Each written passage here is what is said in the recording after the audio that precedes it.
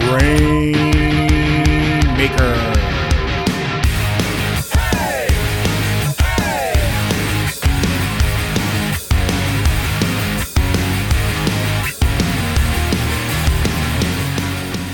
Welcome, everyone, to the Grainmaker Wrestling Podcast, a Prairie Proud wrestling podcast covering everything from Winnipeg to worldwide. My name is Blair Pacheco. I hope you're doing well. Hope you're having a great day, evening, weekend, whenever it is you're sitting down to listen to this. Now, last week I was joined by Joe King. He was a referee extraordinaire. First time I've ever had a referee on the show. This week, I am joined by a very special guest. I am joined by one of the top managers, one of the top personalities in all of Canadian wrestling right now. So joining me this week on the podcast is none other than Thaddeus Archer The Third. Thaddeus, how are you doing? I'm doing great. It's a beautiful day here in Alberta. The sun is shining. I'm feeling absolutely fantastic. I got the love of my 7 brethren behind me, and I'm here to talk to you. So I've been looking forward to this for a while.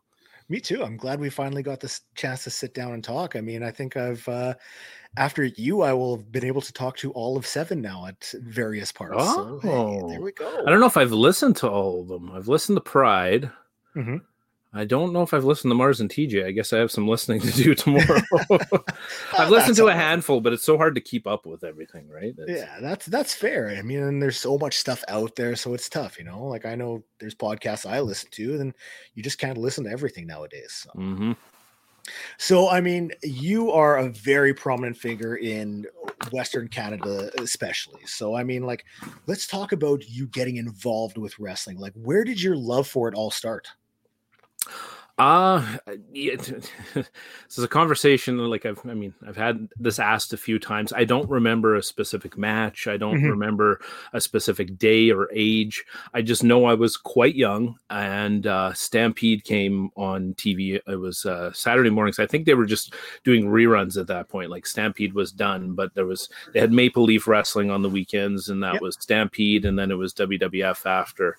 And all I remember was just this dingy kind of it was a traditional Stampede look, this dingy kind of layout with the ring and everything like that, and everything just seemed so kind of raw and real and visceral to me, and so I was just immediately hooked towards it. That being said, I'd have to kind of sneak off and watch it because my dad caught me a little while later watching it, and he hated wrestling, so he would ask why I was watching that. So it was always my little secret. Even throughout high school, I never owned a wrestling shirt during the Monday Night Wars, everything like that.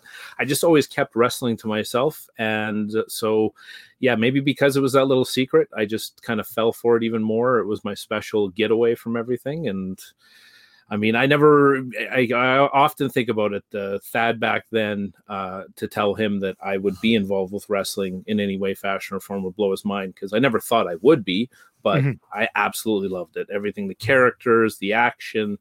I mean, it's one of the greatest art forms on earth. It's got everything you need: comedy, drama, action, a little bit of adventure, barbed wire thumbtacks, depending on how you look at it, I mean, you mentioned Stampede Wrestling, and for me, that is one that I wish that there was a way to go back and rewatch all of that, because I mean, I grew up, every Sunday on CTV or CKY, I think it was, Channel 5. I remember they were showing it, and you'd see, your Malcolm Singh and Bruce Hart, Bad Company with Brian Pillman. And to me, you got little glimpses of that, but never a full stretch, because, it's a show that would easily be preempted if something else was on. But I would love to be able to go back and just take all of that back in. I would even just have loved to, when I was younger, like I said, my dad wasn't a fan, so there was no one to take me. I would have just loved to have. I didn't see my first live show until I was 2021. Oh, wow. So I would have just loved to have gone to a Stampede show to feel that, because I've met many old time fans that used to go to Stampede, and people back then, and those people still now, get very intense. It's they are very into it. It's I always love having those older fans, because they put more energy into it than the young kids that are there watching the show. So I remember there was the odd PCW show here, Premier Championship Wrestling, that there, the crowd would be sparse, maybe 50 people for a show, but there was, you can still talk to other fans about it today. There was the one old lady there who was there with, I don't know if it was her son or whatever, and she was get right up in there, and like just that's scream. the kind of fan I like to see there. Oh yeah, no, it's interact. Like that's why, again, it's a great art form, is that I encourage the fans to interact. We're all making the show together, right? It's obviously we don't encourage you to get in the ring, but it's great to there's just you can, the certain fans you can remember just as well as any indie wrestler you've ever seen on a local show, because they're so into it that they're almost as I even tell people that haven't come to wrestling, it's like, come out to the show because the crowd's almost as entertaining as the stuff in the ring. 100%. And you can still laugh about it. You'll have fun. And I've mentioned before, I tell anyone, you go to a wrestling show, go with an open mind, you will have fun there. Yeah. You go closed-minded, you're not going to enjoy it, but you go and just like take it all in, immerse yourself in it. And I can promise you will leave liking something out of the night you just saw. 100%. Now, I mean, you were a fan growing up. You had to keep it more to yourself. Which I mean, as a wrestling fan, there was many times where I've had to do that myself. For different reasons, mainly because I just didn't want to get teased and made fun of, which was much more prevalent years ago than I think it was now. Yeah. So, like, you're a fan, you're growing up. When were you thinking like, hey, I'm going to start getting involved with wrestling? Well, so my friends and I in our late teens, we used to, I grew up in a small town and not having anything really better to do, except for the fact that I had a trampoline in my backyard. We would essentially kind of put on wrestling shows, but the guys that I was doing with, it's a little more closer to strong style or a shoot. Like, I mean, there'd be some times where it get somewhat real, and there was less of the character to it. It was just more of us beating the shit out of each other or having fun, right? Yeah. And so like that gave me kind of a little taste of it. And I realized at that point in time, and this is sort of the same era of like when I was growing up as Jackass and CKY, we were skate kids. So that was huge too. So it wasn't just that, but also we were doing kind of stupid stunts, trying to emulate Jackass and stuff like that. And I realized through that I had a high pain tolerance, like a high threshold for pain. And so it kind of just, I never thought I could wrestle or anything like that. But in that period of time, that handful of years, I realized like, well, maybe I could. Like, I mean, I can take it. I mean, I'm not a strong guy by any means, but I can take a hell of a licking and keep on digging. So, so it was just sat in my mind that like, maybe. And then what I eventually did, because what most people try to do, or I wasn't very much of a small town person. I moved out of my small town and up to Edmonton, and through that and through like a few coworkers ended up going watching a pay-per-view at a bar, because I was a guy living on my own. I didn't have enough money to like buy a pay-per-view. Yeah. So I went to watch a pay-per-view at a bar, and it was through that the first time I went and watched it, at the end of the pay-per-view, two guys just started fighting in the bar. And I was like, oh my God, like what's happening here? Like, these guys, like, did they have a bet on something? And but the one guy had a mic and he was like, actually like trash talking the guy. And I was like, this kind of seems like wrestling. Like this, use terms. Is this a work? Is this a shoot? But like, they had a match, like throwing each other on the pool table and hitting each other with the pool ball with the cue and the nuts and all kinds of stuff. And as you're watching it, you're realizing, okay, no, this is a wrestling match, or at least your backyard wrestling in a bar. And I watched that and came back again next month for the pay-per-view, the WWE pay-per-view, and talked with the one gentleman that sort of seemed to instigate it. And apparently he was well known for doing this, either during pay-per-views, or he was part of the death metal scene, and he'd do it in bars. And he had actually trained at one of the, like Lance Storm and Chris talk about the Keith and the Bruce training camps. go and they'd do like a training camp for a brief period of time. He had attended one of those, and then he'd worked briefly with Can-Am when they were in Edmonton. So he had done some wrestling, and so got to know him and started wrestling with him in said bars. And I mean, from there, I kind of sat him down one day and I thought, you know, we had a bit of a following. Obviously, people were coming to the show for the pay-per-view, but people enjoyed that aspect. And so I sat him down and said, do we want to make a company out of this and have a belt and invite more people to do it? I had a roommate that wanted to do it. And I mean, we did that for a better part of save a short break for when I broke my back. We did that for a better part of like eight years. And, oh, wow. Yeah, moved from doing it with pay-per-views more to the music scene. And what we were doing was when bands were setting up and taking down at metal and punk venues, we take that opportunity because it would be a live mic and we'd have a match. So it was kind of like a rock and wrestling, I guess you could say. Like there was already a bunch of people there for, you know, a rambunctious punk or metal show. And then we put on some wrestling and we'd have anywhere from, you know, 1 to 5 matches in a night intermixed with the music. And, you know, we didn't know much better. We didn't have a ring. We relied on weapons, and it was essentially backyard in a bar hardcore, but we loved what we were doing. We were one, you know, unit together, and for what it was, we had a blast doing it. So, I mean, I'm amazed at that, especially for the fact that, like, you know, the past few years, you've seen an influx in like no ring shows happening, especially where you'll have, you know, a couple matches, a couple bands play, and that'll be the night, you know, like I've been a part of one. It was a lot of fun. So like the fact that you were doing that many years ago, like you guys were almost like innovators with all of it. I laugh at it because I'm just like that's what we used to do. We used to get in trouble for it. Like, because at the time Edmonton had a sports commission that you would have to pay a fee to run a wrestling show. So whether it's anyone from, you know, Joe Schmo with a ring to WWE coming in town, they'd have to pay the boxing and wrestling and the combative sports commission.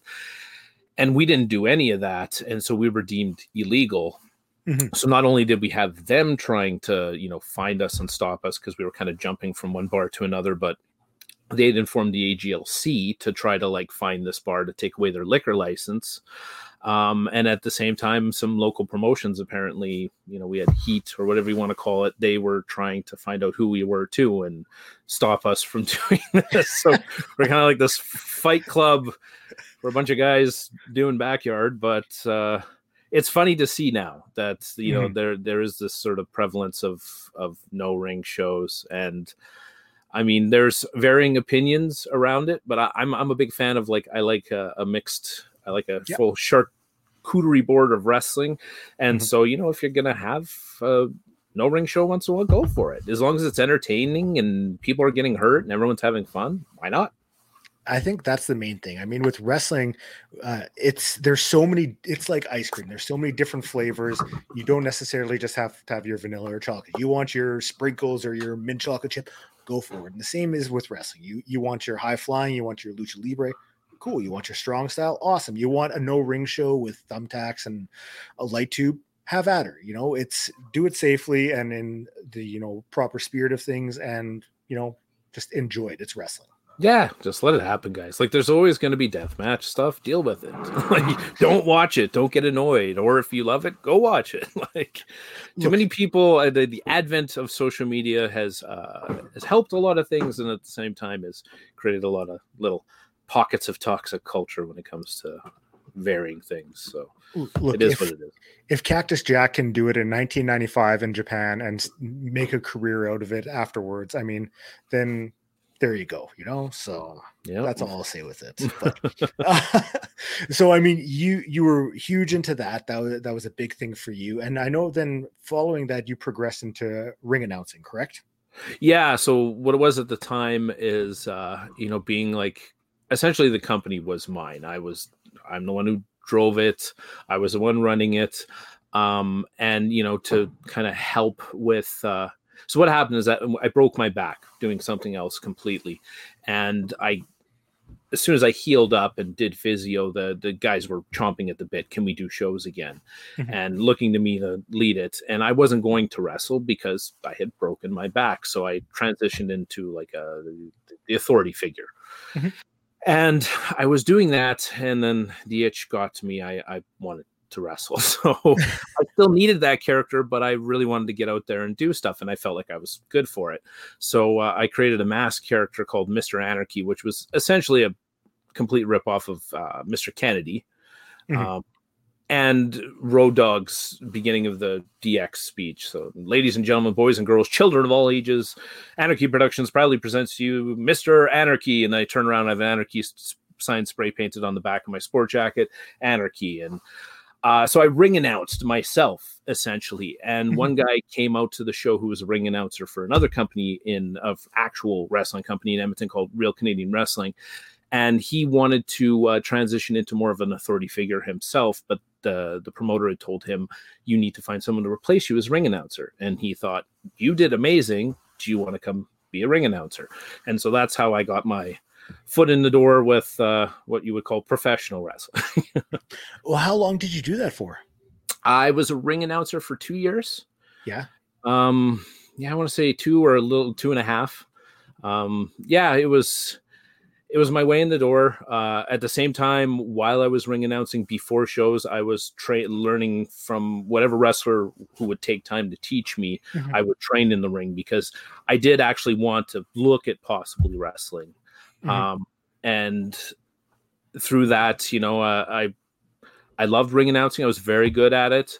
But at some point in time, another promoter sort of was starting a company, and he knew me, and he said, he knew my bread, like we had talked, and he knew my bread and butter. What I always loved was managers, and I'd always wanted to be a manager. And he said, "How can we make it happen? Because you have how he put it, you have far too much personality for a ring announcer." And so I said, "Okay, let's try it. I'll give it a shot." And so I was kind of doing dual duty for a short period of time, where one company in Edmonton, I was the ring announcer. At the same time, in the other company, I was now Thaddeus Archer the Third. So okay. So, well, when it comes to managing, I mean, like you are, like I said before, you're known throughout Canada. I mean, you've managed some of the top wrestlers that have taken part all across the Western provinces. Now, who were the ones that you kind of took inspiration from to prepare yourself for this?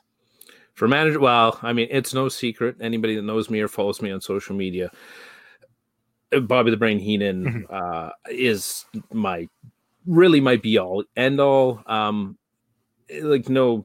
said it multiple times before.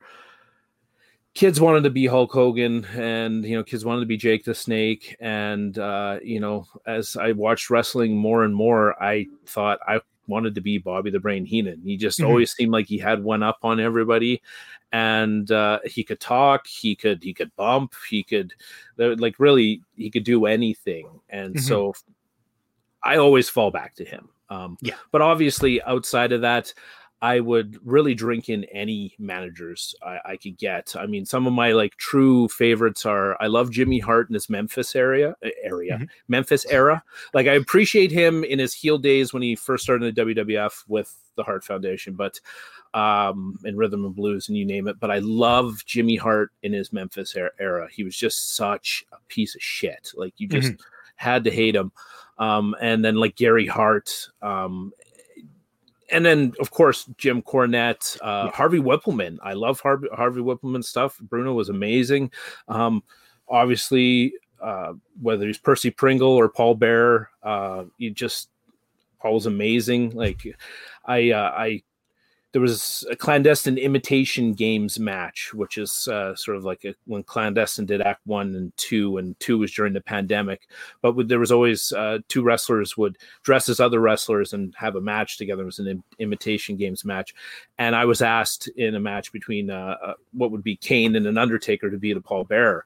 And so I kind of went back and watched a lot of Paul's old stuff, and you forget how creepy and eloquent and good and just how amazing Paul was in his early days in the WWF. So Paul was one. Sherry Martel, you name it. Like Paulie Dangerously with the Dangerous Alliance, another one of my huge favorites. I mean, I could go on and on for days, but I just had this like deep appreciation for managers always. And anytime I had a chance, once, you had the advent of the internet, like you had YouTube and people putting clips on there, I'd always just go watch other managers just to dive in and learn more about them or their mannerisms or how they handled situations or how they bumped or you name it. So.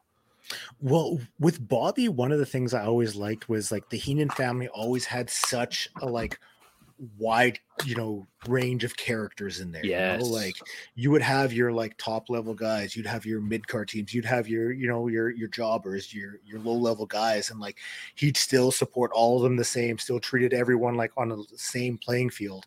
I love that about him, and his quick wit. Like the lines that he would come up with when he was doing commentary or things like that. Like I will go back and rewatch a Nitro or like one of those early or, one of the later. The Monsoon era stuff. Yes. Him and just playing off Gorilla. Like it will be always my favorite commentary duo.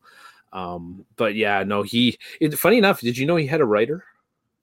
I did not know that. He did not come up with all this, like this whole plethora of material and, one-liners and quips. Obviously he'd come up with enough. Like he would, stand in front of a camera and run a promo, and it wasn't, full script verbatim or anything like that. But for a lot of his like sort of one-liners and jokes, he had a writer. I can't remember the name of the gentleman. You think I should, being such a fanboy of Bobby the Brain Heenan, but that just blew my mind. I was like he was basically the Johnny Carson of pro wrestling. Or, I mean, who'd you say? The David Letterman for the newer era. I'm a little older. But.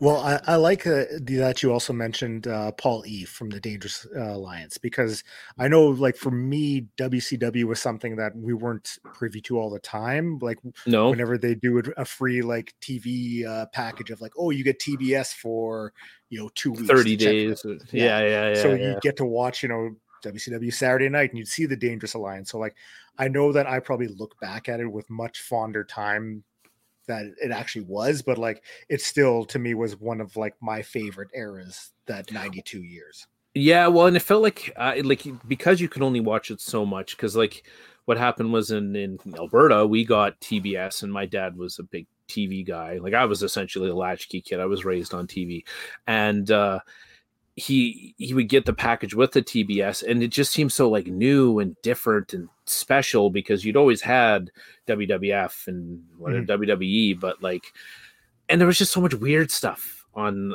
WCW. Like it was, some of it didn't stick, but it was just, I don't know. Yeah. It's always like my guilty little, I wouldn't say guilty little secret, but my like special little corner of wrestling was that era of WCW, from then until basically sort of Hogan walked in the door. It was, and even some of that with the Dungeon of Doom was ridiculous, but yeah, it was weird. It was cool. It was different. And that's the thing. It was different than what you were seeing, like a guy like PN News, the rapper coming out, and you're just like, okay. Or Big Josh, a guy with like an axe handle, and he's supposed to be a lumberjack, but the axe handle, there's no axe on it, Yeah. Like, hey, why not, So my favorite story to this day is the whole Blue Bloods and William Regal taking Bobby Eaton and making him like a gentleman, like a proper English gentleman. And that the vignettes and everything about that was just like, to take this Southern boy and make him like a proper English gentleman was just,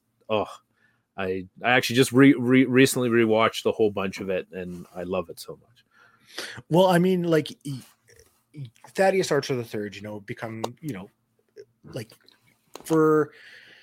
to come up with who he is, what were you drawing inspiration from? Like, how did you become who you are today? It's been a process. So all it ever started with was one word, and that was Thaddeus. Mm-hmm. I heard the name Thaddeus one day, and I thought, that sounds like a douchebag. Like, that sounds like a guy you want to punch, a guy you want to hate. There's just something about the way Thaddeus sounds. And so that was in my head. And then, when I had the opportunity I had to manage, I had to come up with more. So I was sort of thinking, and literally it was like 2 episodes in Archer, the TV show had just started. And basically I was just going like Thaddeus this, Thaddeus that, and trying to find stuff. And it came up on the TV and I was like, Thaddeus Archer. And I'm like, that kind of works. And I really didn't know how I was going to be. Like I went out my first couple times and I was just basically acted like a douchebag, but I needed to figure out like how I wanted to look, what I wanted to do. And I had my wife had got me this, because going back to that Mr. Anarchy, like I had this like plaid sports coat with an Anarchy symbol spray painted on. I've always loved sports coats and suits to some degree. And in my younger years being a punk, I'd have them with like patches and safety pins and all that kind of stuff and trying to make it look different. And we went through a walk through an antique mall here in Edmonton, and there was this 1970s Klondike Days, which is like the big, I don't think it's called K Days in Edmonton now, but it's the big fair in Edmonton. Mm-hmm. It's years and years old. And there was like this costume Klondike Days, pinstripe green suit with frocked green lapels, and this, like the Dumb and Dumber wavy kind of dress shirt and green emerald little cufflinks and stuff like that. It was just, and a gold Colonel Sanders tie. And it was just this like ridiculous suit. And I tried it on in the place just on a whim, and it fit me perfectly. And then she went and bought it for me for my birthday. So when I had the opportunity to be a manager, I was like, well, maybe I'll wear this suit. Mm-hmm. And then, so I got to the venue the day of my first show, and I thought, okay, the suit seems like one thing, but maybe I should add something. And I'm second guessing myself. And I had a pair of, on a whim from Clearly Contacts or something, I got like a $1 pair of Ray-Ban prescription lenses, like thicker lenses, which I didn't really wear at the time. I was either contacts or like a lighter pair of glasses. And I was like, I never use these. Maybe I'll wear these, which I mean, I wish I didn't, because now it's become part of my look and I have to wear them all the time. And I've broken numerous pairs. Mm-hmm. But I just basically went out for my first few shows as Thaddeus Archer. I had a weird suit, I had my glasses, and I didn't quite know who I was. And so who Thaddeus Archer has grown over time. And even to the point that my first 2 shows, I was actually Thaddeus Archer the Second. Okay. The promoter thought there wasn't enough to the name and wanted to add something to it. And so he added Thaddeus Archer the Second. And went out a couple times, and the guy I was working with at the time, we came back after our third match working together, and he said to the promoter, "It sounds dumb. Like he should be Thaddeus Archer Jr." Well, like, mm-hmm. And he looked at us. He goes, "Why don't you call him Thaddeus Archer the Third? It just makes more sense." And we looked at each other and was like, "Well, it's kind of alliterative, Thaddeus Third," and it just kind of worked. It was eureka moment, and mm-hmm. Then from there, for my character, I just kind of had to. I didn't want to abide by any traditional tropes of managers. I didn't want to be the money manager. I didn't want to be I wanted to just figure myself out organically. And so I've just done that with time. And basically the best way I can sum up what Thaddeus Archer the Third is now, after doing this for over 10 years, is that, I like to think of myself as a mastermind. I like to think of myself as the man that's working the long con. Mm-hmm. I'm completely selfless in the fact that I will put my body on the line and do anything for my clients. And at the same time, sometimes it'll appear that I'm being not insubordinate, but being a nincompoop, or, I'm not knowing what I'm doing, but that's part of my play. Is mm-hmm. that I may seem like a bumbling moron, but in the end, it's whatever it takes to get a win. Mm-hmm. And then, recently with the passing of Baba Archer, I came into a whole bunch of money, and I went against what I said I was always going to do, and I've become a money manager. So, and through that, I've become greed with seven. So it's always just like I feel like you should evolve as you go. Like you look at Jericho, who isn't a manager, mind you, but I just feel like performers should always evolve as they go along, change things, hone things, and find whatever voice they need to be in that time, if that makes mm-hmm. sense. Well, I mean, as people, we're always growing. We're always learning new things, trying new things, doing new things. And so it should be no different than, someone that you're, portraying, like mm-hmm. Thaddeus Archer isn't going to stay the same throughout all of his life. He's going to grow and do different things. And it's a chance to see what works, what'll stick, and just to continue, seeing what kind of different avenues you can take to like go with the character. Yeah, and I just didn't want to fall into like one simple, like there's your typical indie manager. I wanted people to think like, who is this guy? What are his motives? Oh, is he like that? I don't know. Maybe wait, he's like this. You want to keep people guessing.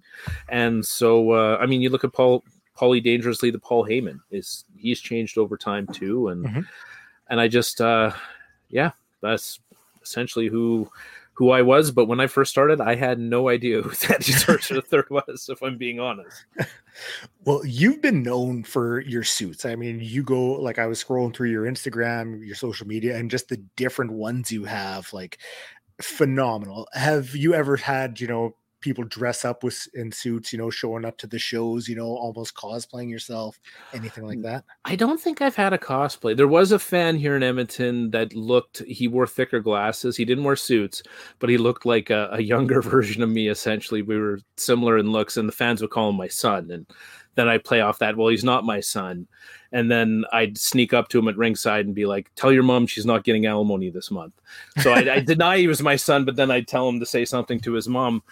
And but no one's ever, I mean, some fans have like, I obviously get tagged in tons of stuff on social media when it comes to like when there's a wacky suit or Christmas suits. And I have had a few fans sort of wear, I think a couple times wear little weird suits, but no one's ever like, God, who wants to cosplay as Thaddeus Archer The Third? Hey, you never know. But it's become my thing. I'm so well known for both now, not just in my professional life, but my personal life. The topic of suits come up. I mean, when and I'm looking at some here, and that's only some in the Archer Cave, I think I'm at 24 now. Okay. 24 Thaddeus Archer The Third suits. That's and commitment. So it's gotten bad. It's I've definitely, the missus is thank God for the pandemic. I dialed it back a little bit. At one point in time, I think I got 4 or 5 suits in a year for a good few years there. So. Well, see, that's a perfect opportunity for me to plug that the listeners can go to Love Wrestling, sign up for the Patreon, and they can see all the video content like that we're filming right now while we do this interview. So, I mean, it's a perfect chance, go subscribe to the Patreon, some incredible content up there. And that's the plug for you, Spencer. I hope. Well, and we're working on more. And I mean, if I can find some time, I've had some ideas for the Patreon. All of us that work together in Love Wrestling really want to give as much as we can. I mean, I've been even told in the past, like with my YouTube and everything like that, I should have a Patreon. I don't feel like I give enough to people, but there will be all kinds of clips. Obviously, with the Archer Report now done, there will still be some promos, and you'll see those either through Patreon. You'll see them first through Patreon and then eventually or maybe through the Love Wrestling. And it's really a big push within the company with Spencer and with some of us that help, drive the direction of the company, is to push. Like right now, I think we're at 6 or 7 Patreon members, and it just keeps growing. And we really want to get more people there and come up with some weird, fun stuff that makes it worth your while. Whether it's, the footage from the clandestine wrestling shows or, any side shows we're doing. Like we're doing a show on a golf course here a week from Saturday, and any of the footage from that is going to go up on the Patreon. So you'll get to see kind of weird and different stuff. And some fun stuff about those other shows is that it's not your TV, your main show. So you kind of get to see people switch it up a little bit. You'll get to see somebody maybe be play-by-play, or somebody be the ring announcer for a night, say like with Goose, or someone be a heel or a face as opposed to what they normally are. So highly recommend the Love Wrestling Patreon. Without a doubt, some great stuff up on there. Don't miss out on it. And I mean, you're supporting some fantastic people doing some great things, and all for the love of wrestling.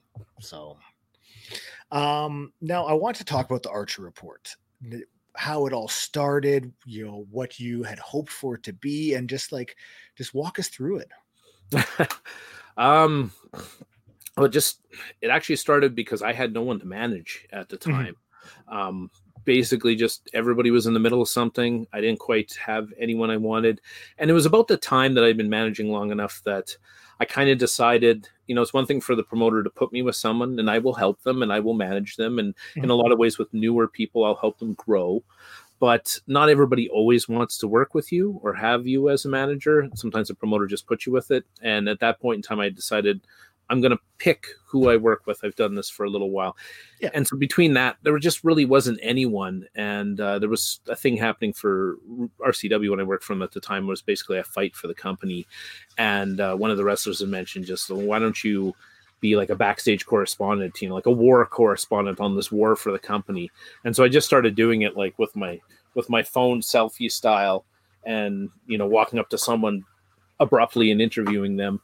And kind of had some fun with it, and it just snowballed into all of a sudden I had a camera guy and we had mics and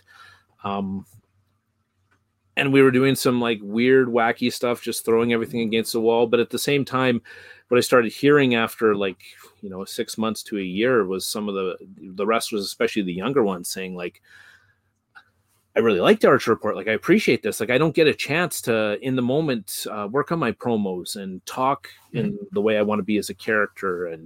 And just over time, I started to realize that it was actually benefiting the roster by giving them an opportunity to both have extra time to show who they were and tell their story, and at the same time become more comfortable in front of the camera in a, high stress situation, whether it's camera with lights in your face and me interviewing you. Mm-hmm. And so it really only was going to be something that was short term, and everyone loved it so much. And what I loved the most about the Archer Report was not as much the interviews as like the little weird side stories we come up with. And I've always been like, at one point in time, I guess I should say through most of my teens, I wanted to go into being a videographer, being a director. I'd written scripts. I had sort of filmed a few things. So I've always wanted to like basically make my own content. And here I had basically my own content that everybody was just happy to be a part of. So we just started doing all kinds of weird stuff. And that's where we came up with things like Freaky Thad's Day, where, me and Goose switch bodies because we both touched a haunted Scott Steiner figure. And Weekend at Thad's, where I accidentally took the wrestler's strong prescription, and I was basically like Weekend at Bernie's, and I had to get dragged around.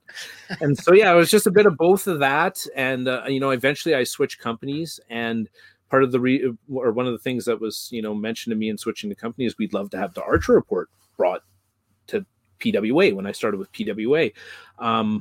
And so then again, here I am still doing the Archer Report. And, when PWA was never came back after the pandemic, one of the first things Spencer said to me when Love Pro Wrestling was starting is, I want to have the Archer Report. So it just kind of kept going. And for me, because people found that it helped them and it was an extra creative output for myself, I just kept going with it. It's funny how much having an output like that can improve even like your like I know for myself, like being able to do the podcast, I started during the pandemic. It did wonders for my mental health, having a creative an outlet like this, being able to talk and do something fun, something I enjoy, something I love. So I mean, I think it's very beneficial, and I encourage anyone, like if that's your thing, go out and try it, because I mean, it's, I don't know, for me, it did wonders, and just having an outlet definitely improved, like, especially in a time where it was so like, you never knew what was happening, what was going on. Yeah. So. Well, that was like same to Boris. Hi, Boris. Boris's credit is, he had actually trained in radio and was trying to find work in radio, but radio is very much of a young man's game and you have to move all over the place. And he has kids.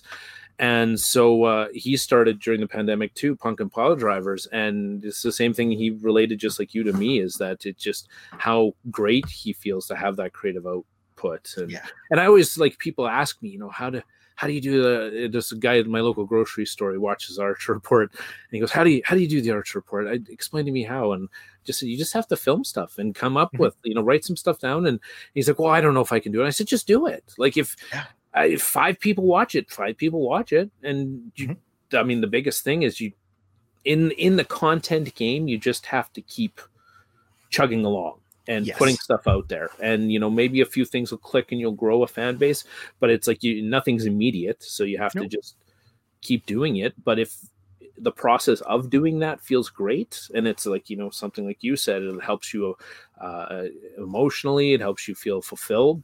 Do it. I often recommend to all kinds of people that, like, I'm glad to see guys like Tales of the Undercard and Rich King. Yes. Someone said to me, like, oh, you don't like them doing that. Doesn't that seem like the Archer Report? I said, excuse my French, but fuck that. That's great. These guys are telling their stories in more ways than just at a local show. And I think really in the age we're in now, where everything's all over the place and, you have so many things garnering for your attention, why not do as much as you can to get yourself out there? Yes, 100%. This is, for me, I love doing the podcast. There's been times where, I thought, like, you get discouraged with something, which is normal, whatever it may be, maybe, like there's been times where I've had a guest on and I was really hyped to share it and it doesn't get the same reaction as others, like it happens, but you almost have to remember why you're doing it. And it's for wrestling, what I enjoy. So don't get discouraged about, something not doing as well as you thought. It's no big deal. Just keep doing it. Do another one. Maybe that'll come out better. Learn from your, I wouldn't say mistakes, but learn from those trials and grow. The Archer Report at any point in time, if you would point to any time, I'd never say I liked it completely. I'd always find something wrong with it. I change format a little bit or change this and that. There's never a point in time where I'd say I liked it, but that's because I just wanted to make it better. And I'm like that. I hate everything because I want it to be better. Well, you mentioned it makes me a good heel. You mentioned joining up with Love Pro Wrestling coming out of the pandemic, as soon as Spencer started doing it. You've recently been partnered up with Seven. You've been a big part of them. And Jack Pride is also someone very creative. I enjoy talking to him just to, get a little insight into the minds of Jack and Pride there. And I'm always enthralled by the creativity that comes with wrestling. Oh yeah, no, it's, some of the characters, even you see certain people in the way they speak. Pride, for instance, the difference between Jack and Pride, so subtle but so interesting. It's a movie, but it's not. You know what I mean?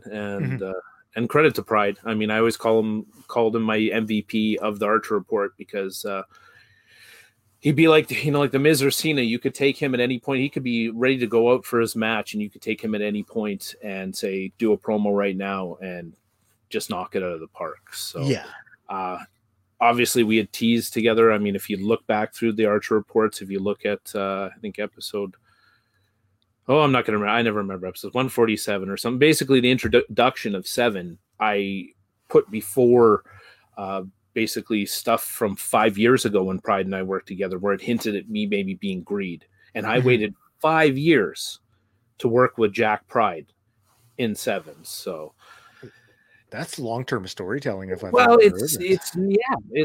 thing is I always think about that. Like I like to, I can't tell you how many, there's wrestlers that are retired that I laid hints of what something could be or maybe could be. I just feel it rewards the fans for watching, is to add those, what Pride and I like to call breadcrumbs, but it rewards fans, dedication and viewership by having little stuff like that. And so, we'd sort of hinted it and left it, and then things happened, and I went to PWA, and then he came to PWA, and then maybe it was going to be in PWA, and then the pandemic happened, and I'm a patient man. Like, the great thing about being a manager is it's an old man sport. For wrestlers, it's a young man sport. Your body's going to deteriorate eventually, but I'll go out there with a cane or in a wheelchair. I don't care. So I have lots of time ahead of me. So I often tell a lot of people, just, when they're getting upset about where they're going in wrestling, it's just take your time, wait. And I knew that if I waited for the right time, Pride and I would have the perfect platform, and to have all the wild ideas that we've come up with together as Seven, and LPW, Love Pro Wrestling, is that perfect platform, and now is the time. I mean, you mentioned like the little breadcrumbs, and I think a fan of, whether it's TV shows or movies, that's something you always like. Professional wrestling is no different because it lets your mind wander and think like, oh, maybe this is a possibility or this. And like, I don't know. I look back at the show Lost and how like, there'd be like little hints throughout things and some of them never paid off. But like as a fan, you'd watch the episode and then you'd be like, oh, what if it means this and this? Yeah. Just the different possibilities. Maybe this is going to happen. Maybe they're just going to ruin the whole ending of the show, Like, wait, I never thought that, but depends on, people say the ending of Sopranos was crap, but I think that was great. But yeah, no, I love that. Like, I love story. I'm a voracious reader. I'm a voracious. I love cinema. I love TV shows, and I drive my wife nuts sometimes because I'll turn her and I'll be like, "Yeah, he's going to betray her." She's like, "No," and I've studied story so much that that's why I appreciate. I want to put out the breadcrumbs for people because I'm looking for them all the time. No matter what I'm watching and picking up and trying to think, plot in my mind, where is the story going to go, and it keeps you more invested, right? And the more invested fans, or the more paying fans, and the more fans that are at shows or buying merchandise. And well, all it takes is for, one fan, to throw up a tweet or something, about like, oh, maybe this happens. You get one person to comment and it is a snowball effect, bringing in more fans to shows. People are into it more. So, I mean, to me, I'm all about that stuff. Yep. I wanted to ask because, you've never been afraid to take a bump. Recently you posted a picture. I think Abyss had choke slammed you into thumbtacks, if I'm not mistaken. Yeah. Yep. So, you've got a career of being a part of everything. Was there any moments that really stood out to you? Like my favorite moments, or? Sure. We'll go with favorites. Well, another one I sort of reshared recently, and huge thanks to fellow Winnipegger Danny Duggan, was getting a chance to work with Jake Snake Roberts. And he was doing the CWE loves to tour across Canada. They haven't been out west here as much as of late, but they were doing a 30 or 33 day tour with Jake. And they had me booked in Edmonton, and I had my team against, basically, he was a manager against his team. And, Jake at this age and doing that many dates, he's not going to, even doing the DDT is you're essentially taking a bump, right? And throughout that whole 30-some day tour, I guess he only gave 2 DDTs, and one was to me. And like the whole process of that, and, briefly talking to him after, that's always a highlight for me. And then I'd say the other highlight, and speaking of breadcrumbs, would be in PWA, where I went and moved to PWA, and they asked me to be the good guy commissioner, come in as a face, to use terms. And that's something I'd never done as Thaddeus Archer The Third. I'd been a ring announcer, and, I hugged everybody and, kissed hands and shook babies and that kind of stuff. But I'd never actually been like as Thaddeus, a good guy. So I was pretty nervous, but I came out, and, some of the crowd recognized me because some crowd go to different shows in town, and it worked out great. And the whole reason of that was I was eventually going to betray everyone. And through the wondrous booking, the PWA committee, basically it built to where it just looked like I was like a bumbling commissioner. I was screwing things up, and the good guys kept losing, and this kept happening, and that kept happening. I was always a catalyst for it. And then finally Michael Richard Blaze had won after like a 30-minute or 40-minute match. He won the title, and it was this, the roof blew off the place, and he'd had the title a few times, but it'd been a while, and just like that moment was really special. And my music hit, and I came out and I congratulated him as the commissioner.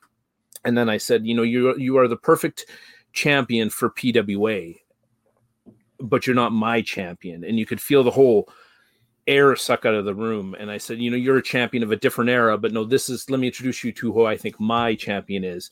And I brought Michael Allen Richard Clark, into which I started a match right then and there immediately for the title, even though he just wrestled 40 minutes, and even still cheated to help him win, and basically just swerved the entire crowd. And that whole process of that, and I credit to Spencer Love, who wasn't part of any of that at the time, but he was, speaking of breadcrumbs, he wrote for his win column at the time, he wrote something the next day where he had actually picked up, like I hadn't told him, no one had told him, but he'd picked up on all the little pieces, how of all the bumbling things I had done were actually benefiting my guys, the era of Archer.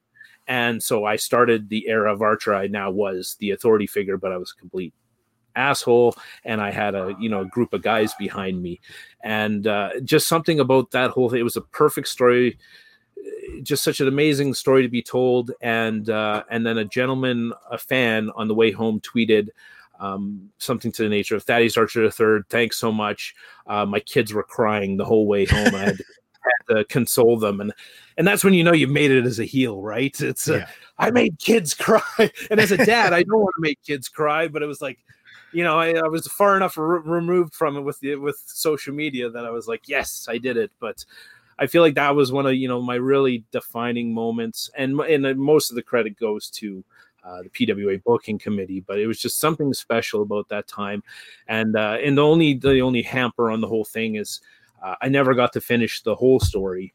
It was supposed to end basically, the month the pandemic started. The next month we were supposed to have our show, and we never got to have that show, and PWA hasn't came back. So I never got to end that story, and that'll always kind of suck. But the process of the story is just one of my favorite moments in my career. Mm-hmm. I've got a couple more for you, then I'll let you go enjoy your Thursday evening to get ready for the weekend. But I know that you were a big Owen Hart fan. Yep. And I was hoping you could, just share maybe if you had any favorite matches of his, or just what really stood out about him that drew you in as a fan. Well, I mean, if anybody doesn't say his match against Brett, they're an idiot. I like that whole match was just a masterclass in wrestling. But I didn't quite pick up on Owen until he got tired of Brett's shit and became a heel. And enough is enough, and it's time for a change, and I'm not a nugget. And he was just, there wasn't a lot of heels like that, where it's almost like someone you could almost laugh at. Like you almost want to take them as a joke, but you also knew that if you took Owen as a joke, that would be a mistake. Like, 'cause he was just so over the top and whiny and then, but when he got into the ring, he was just amazing. Like, Owen was such an amazing wrestler. So it was just like this perfect kind of dichotomy between the two that I just appreciated so much, because it wasn't your typical like bread and butter heel. There was story behind it, a brother's jealousy. There was, and then just the way he portrayed it, because he was such a comedian in real life. We've all heard the stories. And then that's kind of, how I see myself in a lot of ways. So like, I related to Owen a lot then, is that I love life that has a bit of comedy and a bit of drama. And, and so, yeah, that's where Owen really stuck for me. And then you later on go to look at, like, at the time I didn't have a chance to watch his Japanese stuff, but then you go and watch some of his Japanese stuff and just his whole body of work. He was such an amazing wrestler. And on top of that, I'm a sucker for also someone who's just a great person. Yeah. And anything you hear about Owen is just this wonderful human. I've had a chance to meet all the Harts almost. I saved, Stu and Martha and stuff like that. But I've had a chance to meet Smith and Ross and Keith and all that sort of stuff, and Brett. And I never had a chance to meet Owen, but there was something Smith once said to me was, he said something to the nature of like, Owen was the best of us. And he was the best Hart. He was the best of us. And it just, anytime, I'm good friends with Bronwyn, Dynamite Kid's daughter, Bronwyn Bellington. And like, it just to hear stories through them and through Harry, through Davey Boy Smith Jr., even during my time when I trained at Teddy's school, he'd tell stories of Owen, and just everybody spoke with him with such a revere. So it was just this kind of like perfect mixture of everything, whether it was his character, whether it was his wrestling, or whether it just was the person he was. How could you not love Owen? Yeah.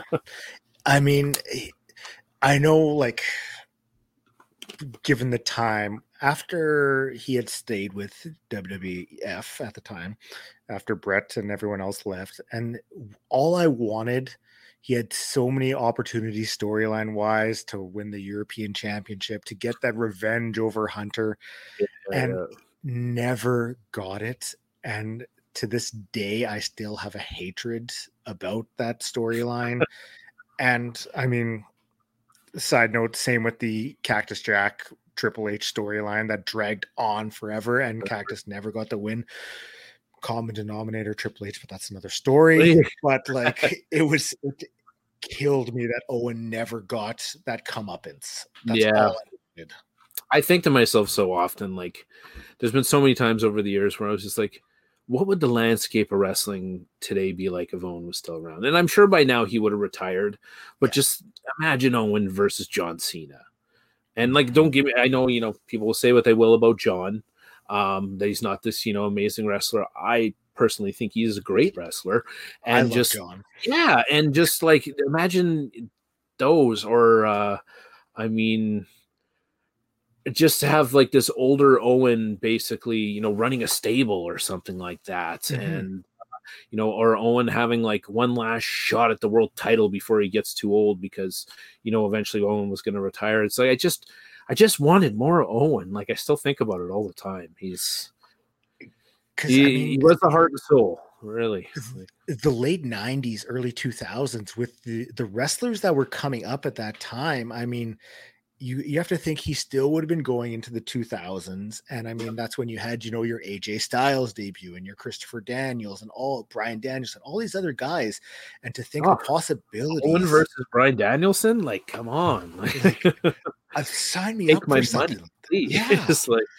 Yeah. I just always had a soft spot for him. And I know everybody, it's like, it's sacrilege to say anything negative against Brett in Canada, but I've always just said it is I'm more of an Owen fan. And I mean, like, Owen looked like me. Like, I mean, the hair is a little darker now that I'm older, but I was a blonde, shaggy haired, kid, and I had an attitude too, and so I just related to Owen too.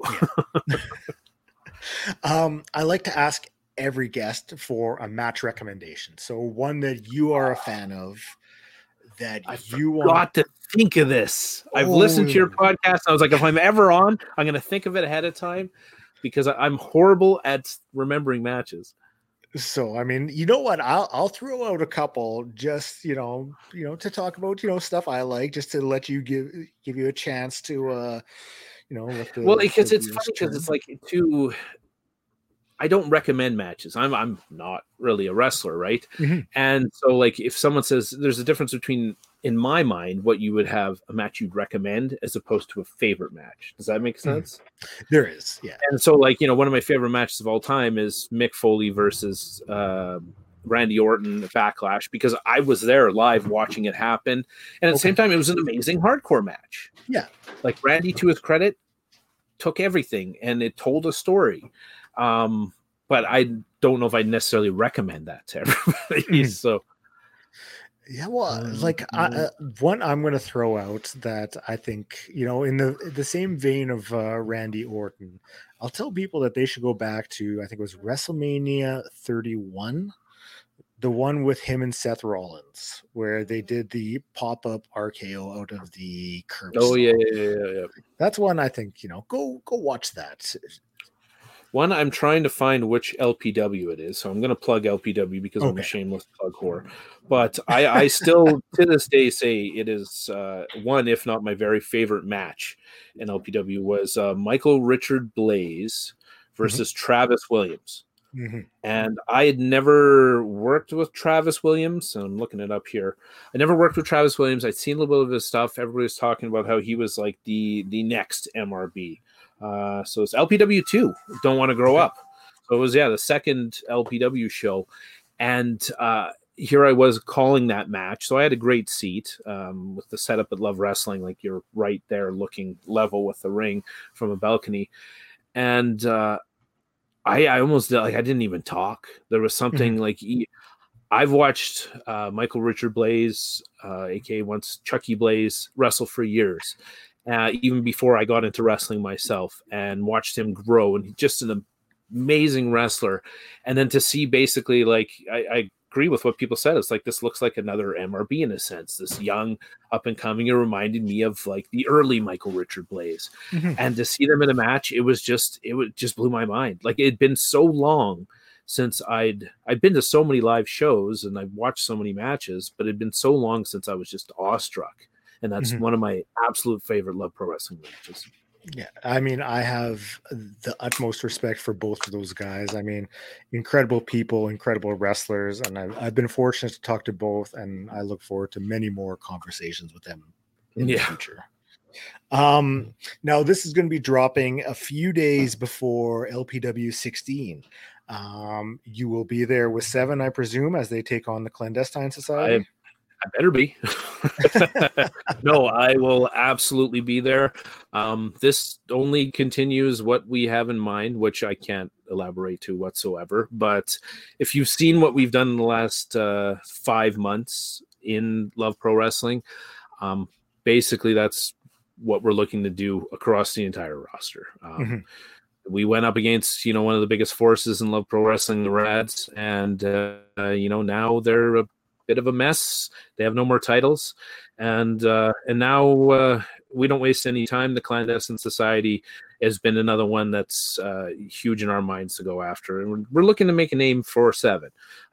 And whereas other groups, you have the Rads, which is kind of like a brotherhood, and you have Clandestine, which is kind of like a family, and we're